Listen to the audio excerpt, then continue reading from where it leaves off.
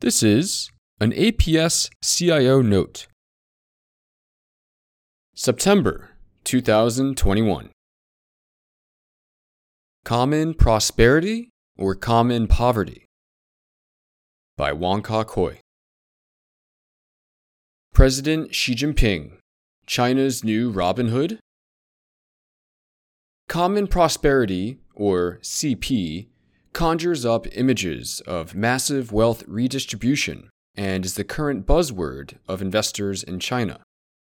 It has the imprimatur of China's leader, President Xi Jinping, who has repeated this phrase in several speeches since his ascent to the apex of power.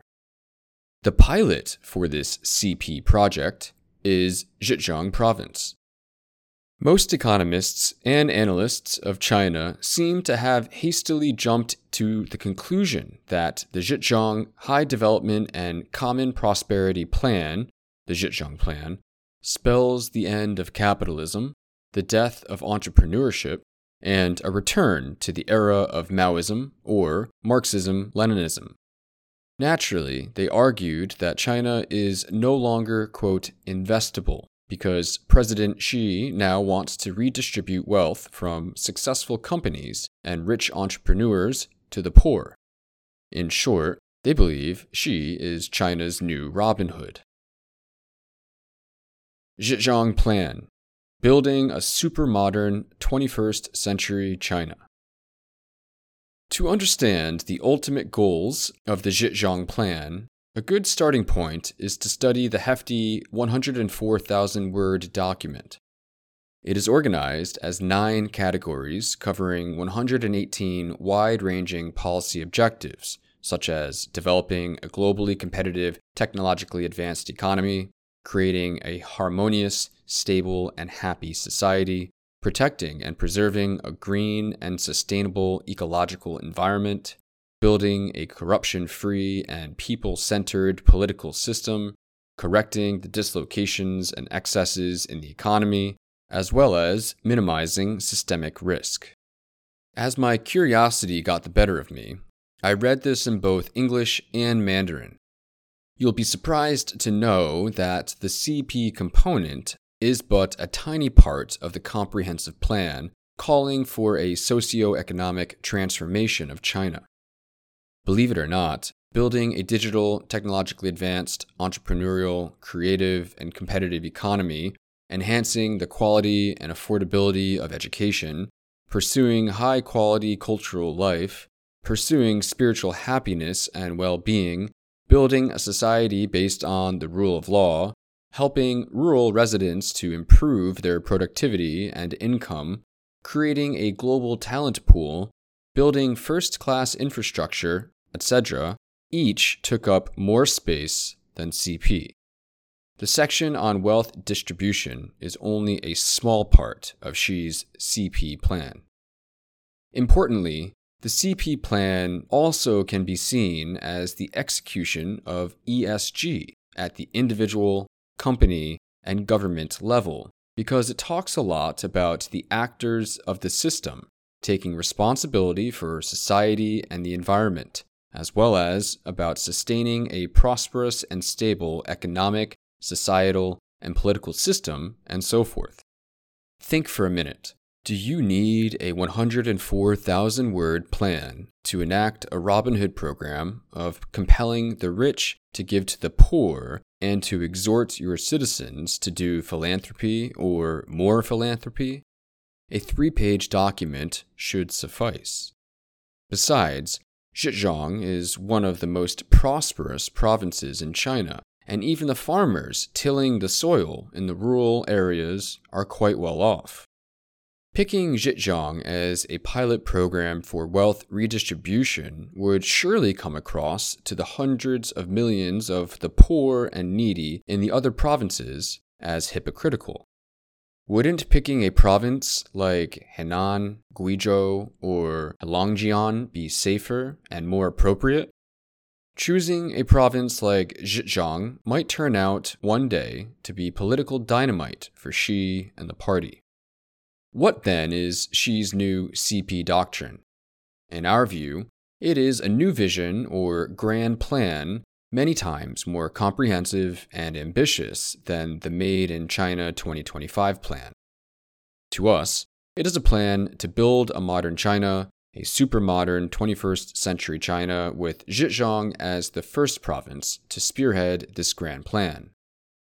Wealth redistribution is a small part of the CP plan. It is more of a plan to build more Huawei's, SMIC's, Hikvision's, Xiaomi's, Venus Tech's, Wuji Biotech's, as well as companies in other fields that will rise to become global leaders. It begs the question, why have Xi and the official media been using the term CP for a grand plan? Isn't the term a misnomer? Yes, it is. My guess is that they do not wish to further alarm the US as Made in China 2025 did, which has caused them lots of trouble and inconvenience. And mind you, this is many times more ambitious. Two noted economists said about 3 weeks ago that this plan might take 100 years to achieve most of its goals. Why would you need 100 years to do the job if CP is about sharing prosperity? To their minds, the CP plan is to build a supermodern, successful, high-quality, and sustainable economic, societal, ecological, and political system. This comprehensive, tectonic, and ambitious task would take at least several decades, if not 100 years, to achieve most of its goals. Only after having read the Zhejiang Plan, plus another long document, the State Council Guiding Plan, can one understand what the two economists meant when they said 100 years. Having read both documents in Mandarin and English, I am confident enough to call it a grand vision or grand plan, a plan many, many times more ambitious than the Made in China 2025 plan, probably a super ambitious plan never attempted in the past or at least in recent history. Don't judge an economic plan by its title. The title is a red herring. The thrust of this grand plan, or CP, is well summed up at the end of the document. It gives quite a different twist compared to what many investors have been saying CP is all about.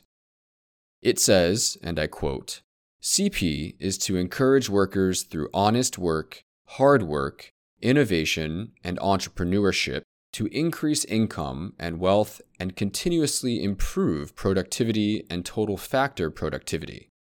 Give full play to the decisive role of the market in the allocation of resources." This is the new Robin Hood in Xi Jinping. It is not to say that President Xi is not interested in the affairs of the poor. He is, but he hopes to achieve it by way of a larger pie, a pie with many more toppings of science and technology, creativity, innovation, etc. The failed experiment of socialism in the 3 decades from 1949 is not lost on the party, the government, and the Chinese citizenry. It is unthinkable to think that China now wants to abandon a system which combines the best elements of socialism and capitalism that has brought phenomenal success and prosperity to the country and its 1.4 billion people in the last 3 decades, a feat probably unmatched in Chinese history and even in the history of the world. To me, they are trying to improve on what they have built thus far in a plan that should have been called the, quote, supermodern 20th century grand plan, instead of a misleading and confusing, quote, high-quality development and common prosperity plan. If the plan succeeds, it will undoubtedly be Xi's greatest contribution to China's modernization. This will be Xi's legacy. That said, workers have not enjoyed their full rights and the protection that their counterparts enjoy in other developed countries. The plan will also ensure that working conditions will improve and that their housing needs, children's education, and retirement benefits will be addressed. In other words, if a Chinese citizen were to sit at his desk and not work harder for his fair share of income, he might have to wait for 100 years for Robin Hood to come a-knocking. So, the market anxiety over whether CP takes Xi's China too far to the left is overdone. It is, to quote Shakespeare, much ado about nothing. Now, to avoid confusion, we will use the term Zhejiang Grand Plan instead of CP from here onwards. Confluence of recent key events have contributed to the confusion. In a short period of 10 months, major events have taken place to give investors the impression that there is a common thread running through them, a ferocious and unrelenting attack on tech companies, tycoons, entrepreneurs, capitalism, media personalities, and so on. Let's recall some of the incidents. Let's start with Ant Financial's last-minute IPO cancellation. Besides the systemic risk posed to the banking system and the usurious interest charges on farmers and the youthful, huge amounts of the shares were reported to be allocated to Zhejiang government officials and Jack Ma's friends, such as entertainment personality Zhao Wei. The party secretary of Hangzhou was detained under corruption charges and Zhao Wei vilified in the media for selling back the shares at a small premium. This infuriated Beijing. As much as 85% of the USD 10 billion raised by the after-school tuition companies last year was spent on marketing blitzes to secure pupils and hiring away teachers from government schools. A short video that went viral showed that a top online star teacher wooed by the edtech schools turned out to be an actress.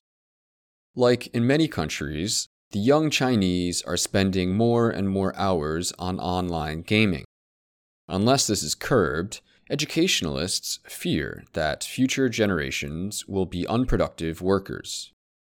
The proposed new regulations on Macau's casino business are meant for the new concessions scheduled to be awarded next June.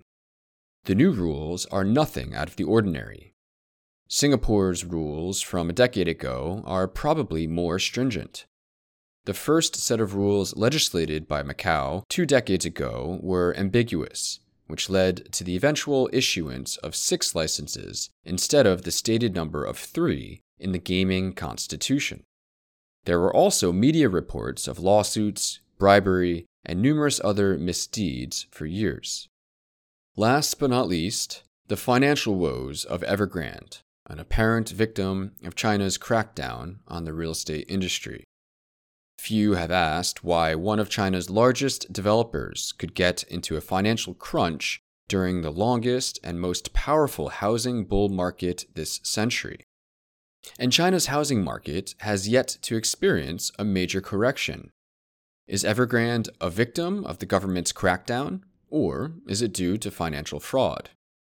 As far as I can tell, the causes that led to the precipitation of these 5 key events are rather disparate. If there is a common thread, it is a reaction, either regulatory or business-related, to the excesses built up over many years. The excesses were evident for all those who cared to see. And we had written on numerous occasions about business improprieties in China's e-commerce industry, the Macau gaming concession retendering risk, VIE risk, and so on. Markets awash in liquidity tend to ignore business excesses and their risks. It seems the chickens are finally coming home to roost. In our assessment, this confluence of events has added to the confusion, disorienting many investors into believing that China is abandoning capitalism for common prosperity or a colossal redistribution of wealth. To some, it is an ironical twist of a modernization plan. If the CP is intended to target the rich, we would have seen large capital outflows, which would have led to a significant weakening of the renminbi. This time, the yuan has appreciated. Is China, quote, uninvestable? Should investors run with George Soros, who has argued that the Common Prosperity Plan spells the end of capitalism, the death of entrepreneurship, and a return to the era of Maoism? As far as we can tell, there isn't an iota of evidence of those intentions in the Grand Plan. In addition, President Xi personally announced the setting up of the Beijing Stock Exchange for small and medium-sized companies as recently as September 3rd. Which entrepreneur would want to list his or her company if Xi and his team are targeting them in their Common Prosperity Plan? It makes no sense whatsoever. Some of the recent policies have created volatility in the market, and weaker players will fall while the survivors will emerge stronger. The contrast between developers Evergrande and Vanke comes to mind. There may well be more EdTech-style sector cleanups in the future and more Evergrande-type sagas. But there will also be new long-lived 10-baggers created along that same path. To prosper by investing in Chinese equities, one must always be discerning so that you are able to avoid the minefields, doing your own deep fundamental research, and not taking things at face value. China has successfully built a competitive industrial system, a world-class network of infrastructure, a competent bureaucratic system, a vibrant and successful private sector, etc. China's plan now seems to be to build more of the same, in a blueprint called the Zhejiang Grand Plan. We believe the super-ambitious Grand Plan, if implemented well, will throw up enormous new opportunities for investors. Our current portfolio seems to fit rather well with the Grand Plan. We also will be adding a few names soon. Wong Kah-Koy. The founder and CIO, Wong Kah-Koy, has 40 years of investment experience, including CIO at Cititrust Japan, Senior PM at Citibank Hong Kong, and Senior Investment Officer of GIC. He was the recipient of the prestigious Manbushu Scholarship in Japan and graduated with a Bachelor of Commerce honors degree from Hitotsubashi University, 1981. Mr. Wong completed the Investment Appraisal and Management program at Harvard University, 1990.